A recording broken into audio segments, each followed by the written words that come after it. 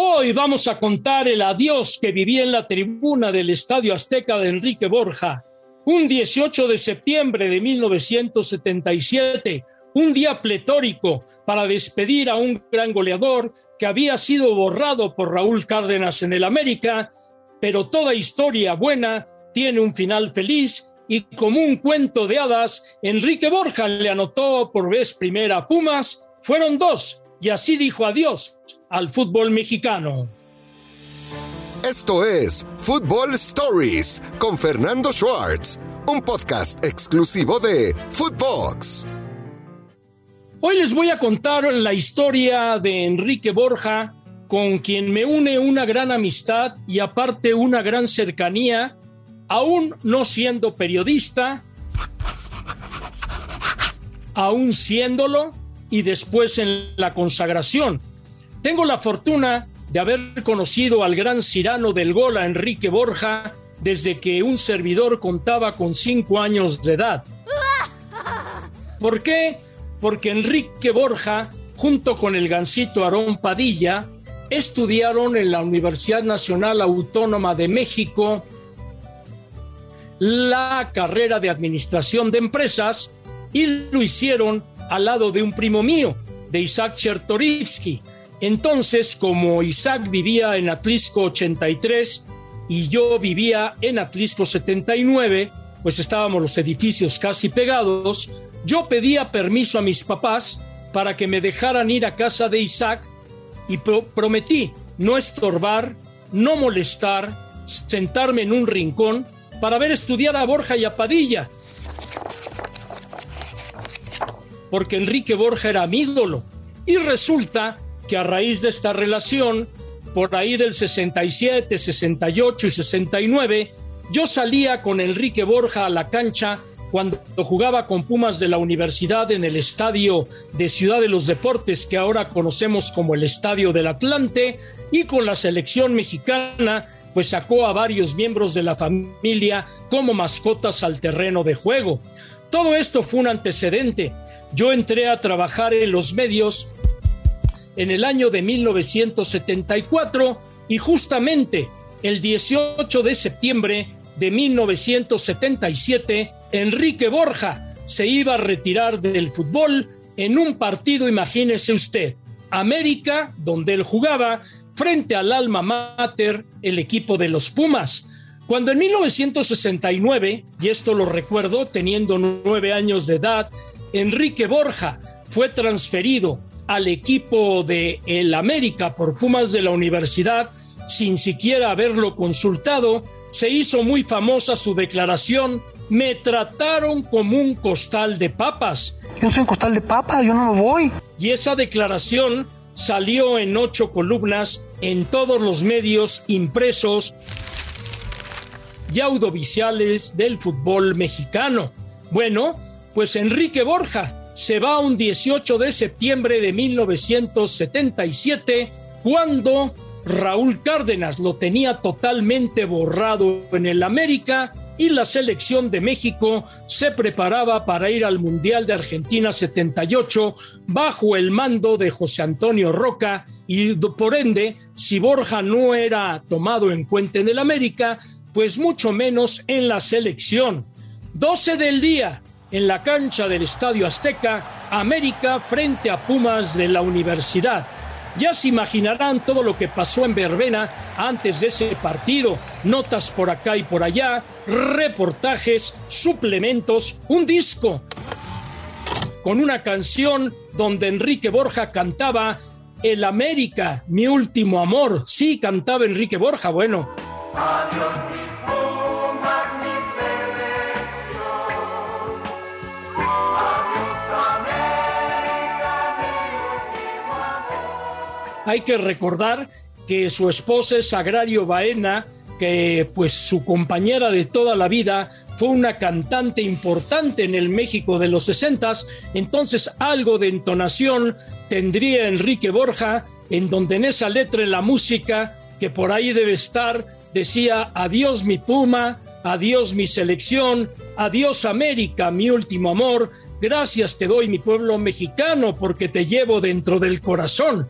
Imagínense al ídolo goleador cantando en un disco que se puso a la venta y bueno, pues fue todo un éxito porque era Enrique Borja. La transmisión a nivel nacional en el Canal 2. Enrique Borja, como siempre, llegó al estadio, fue a rezarle al altar de la Virgen que se encuentra en la rampa del Estadio Azteca y que aún existe, bajando rumbo a los vestidores, y así salta a la cancha Enrique Borja de titular con la playera azul representando al América, playera que por cierto la tengo autografiada. Era una playera cercana que hizo el América del aniversario número 60, una playera realmente hermosa, y cuando apareció el número 9 en la cancha, todo mundo entonando el Borja, Borja, Borja, y Enrique con sus dos hijos de la mano, sí, uno Enrique Borja Baena, el más grande, otro César Borja Baena, el pequeño, que además fue cantante en un grupo profesional de niños cantantes. El grupo musical se llamaba Los Grillos. Iba rodeado por varios niños Enrique Borja. ¿Y sabe usted quién estaba entre esos niños? Emilio Azcárraga Gallán, que por ahí tendría los 12 años de edad y que ya desde entonces, obviamente, era súper fanático del América. Enrique Borja y su gran día, dando las gracias a la tribuna, dando también caravana y levantando el brazo para saludar a todos los aficionados. Enrique Borja había debutado con Pumas en el 64, con el maestro argentino Renato Cesarini. Pasó al equipo del América en aquel 69, cuando le platico que él decía que había sido tratado como un costal de papas, y curiosamente tenía 8 años con el América y nunca le había anotado un gol a los Pumas de la universidad. Pero Borja es un hombre con talismán, un hombre con el trébol de las 4 hojas, y tal parece que la novela de su adiós tenía que escribirse como sucedió. Primer tiempo, Enrique Borja anota 2 goles para el América frente a los Pumas, batiendo a la portería de Jorge Marcín. Pero los goles de Enrique Borja nunca eran normales, siempre tenían el sello del llamado borjazo, que era el borjazo tirando con una pierna, cayéndose, golpear al balón raspado, golpear la pelota medio chueca, empujar solamente la pelota sobre la línea de gol, pero como fuera, Enrique Borja estaba dedicado que iba a tener una gran despedida. Yo estaba en una platea con mi abuelo, don Zelig Mauricio Schurman, quien me inculcó el amor al fútbol, porque desde chico me llevaba a su platea para acompañarlo. Estaba yo con mi papá Andrés, con mi tío Moisés, porque aunque yo ya aparecía en el programa de Comentando el Fútbol anteriormente, yo en septiembre de 1977 ya había ingresado a Televisa en noticieros, porque ingresé en agosto, apenas un par de semanas antes, y como lógicamente pues no me dieron chamba en aquel entonces, me fui a ver el partido a la platea, y ¿sabe usted qué? Lloré en el adiós de Enrique Borja, que ha sido mi gran ídolo en toda la historia del fútbol mexicano, por mi convivencia con él de niño, porque posteriormente trabajamos juntos en varias situaciones que se dieron por delante, y lógicamente es algo que no puedo olvidar. Enrique Borja ni siquiera bajó al vestidor al medio tiempo. Paseado en hombro como toreros, recibía la ovación del Estadio Azteca, y a Raúl Cárdenas, que no lo quería, con todo y que habían estado juntos en el Mundial de 70, donde tampoco alineó a Enrique Borja como uno lo hubiera esperado, resulta que lo tuvo que dejar en la cancha para el segundo tiempo, donde por ahí, si no mal recuerdo, del minuto 15, minuto 20, fue sustituido por Agustín Manso y se llevó una gran ovación. Hay recortes, hay fotografías de la época y cada vez que lo platico con Enrique, la verdad es que se nos enchina la piel de emoción porque fue una despedida realmente impactante, anotando 2 goles, y recordar ese 18 de septiembre de 1977 es una de las páginas realmente históricas del fútbol. ¿Por qué razón? Porque Enrique Borja es un verdadero ídolo del fútbol mexicano, por su carisma, por la forma de tratar a la gente, por la forma en la cual tenía la cercanía con la afición y sobre todo por un carisma que siempre le acompañó por todos lados a raíz del don de gentes que tiene y de la forma con la cual siempre supo comportarse con todos. Enrique Borja nació el 30 de diciembre de 1945 y es un hombre que tuvo una carrera realmente esplendorosa, un estandarte de Pumas que fue al Mundial de Inglaterra 1966 y anotó un gol en Wembley frente al equipo de Francia. Un Enrique Borja que tuvo momentos importantes en el América y sin duda alguna que nadie podía esperar que tuviera un adiós como lo tuvo.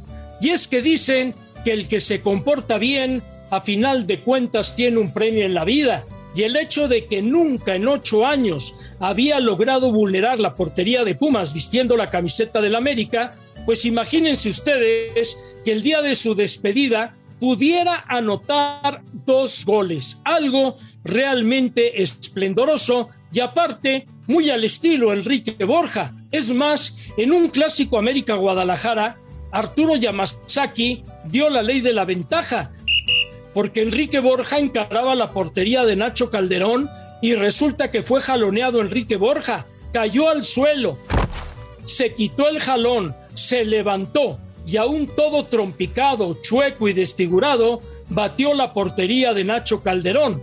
Ese era Enrique Borja, como aquel gol que le anotó a Italia en 1969 en un amistoso México-Italia, donde quién sabe cómo le hizo, pero se contorsionó en el aire ante la marca de Facchetti que le sacaba cabeza y media y contactó la pelota de palomita para mandarla al ángulo contrario de la portería de Albertosi y anotar lo que fue para mí el gol más brillante de Enrique Borja a lo largo de su trayectoria. Sí, todo tiene un principio y un fin, y de 1964 a 1977, Enrique Borja fue el gran goleador del fútbol mexicano y todavía las generaciones actuales lo recuerdan y lo recuerdan con mucho cariño porque fue un hombre que le dio lustre al fútbol mexicano, fue un hombre que indiscutiblemente hizo cosas muy buenas para el balompié nacional y sobre todo porque tuvo una despedida que realmente merecía. Después de ser humillado, de haber sido hecho a un lado por parte de Raúl Cárdenas, volvimos a ver al Borja que triunfara como goleador con un Carlos Reynoso surtiéndole de balones en el medio del campo con el número 8, con un Monito Rodríguez por la derecha, con un Borbolla para la izquierda y un hombre que las metía todas, que era precisamente Borja. ¿Qué tanto fue su popularidad? Que en aquel entonces había un cómic que se llamaba Pirulete. Bueno, pues aquí en México hicieron el cómic de Borjita y es que su imagen vendía y el gran narizón continúa siendo recordado hasta la fecha, además de que siendo un amigo personal hasta el día de hoy, siempre le digo a Enrique Borja, pareces el retrato de Dorian Gray porque no envejeces y es una verdadera realidad, el hombre está entero porque ha llevado una vida totalmente sana y es un hombre feliz, un hombre que cumplió todos sus sueños y hoy es colega porque es compañero, comentarista en la cadena TUDN y Univisión en los Estados Unidos. Así recordamos al gran Enrique Borja. Por hoy, muchas gracias. Hasta la próxima. Esto fue Football Stories con Fernando Schwartz, un podcast exclusivo de Footbox.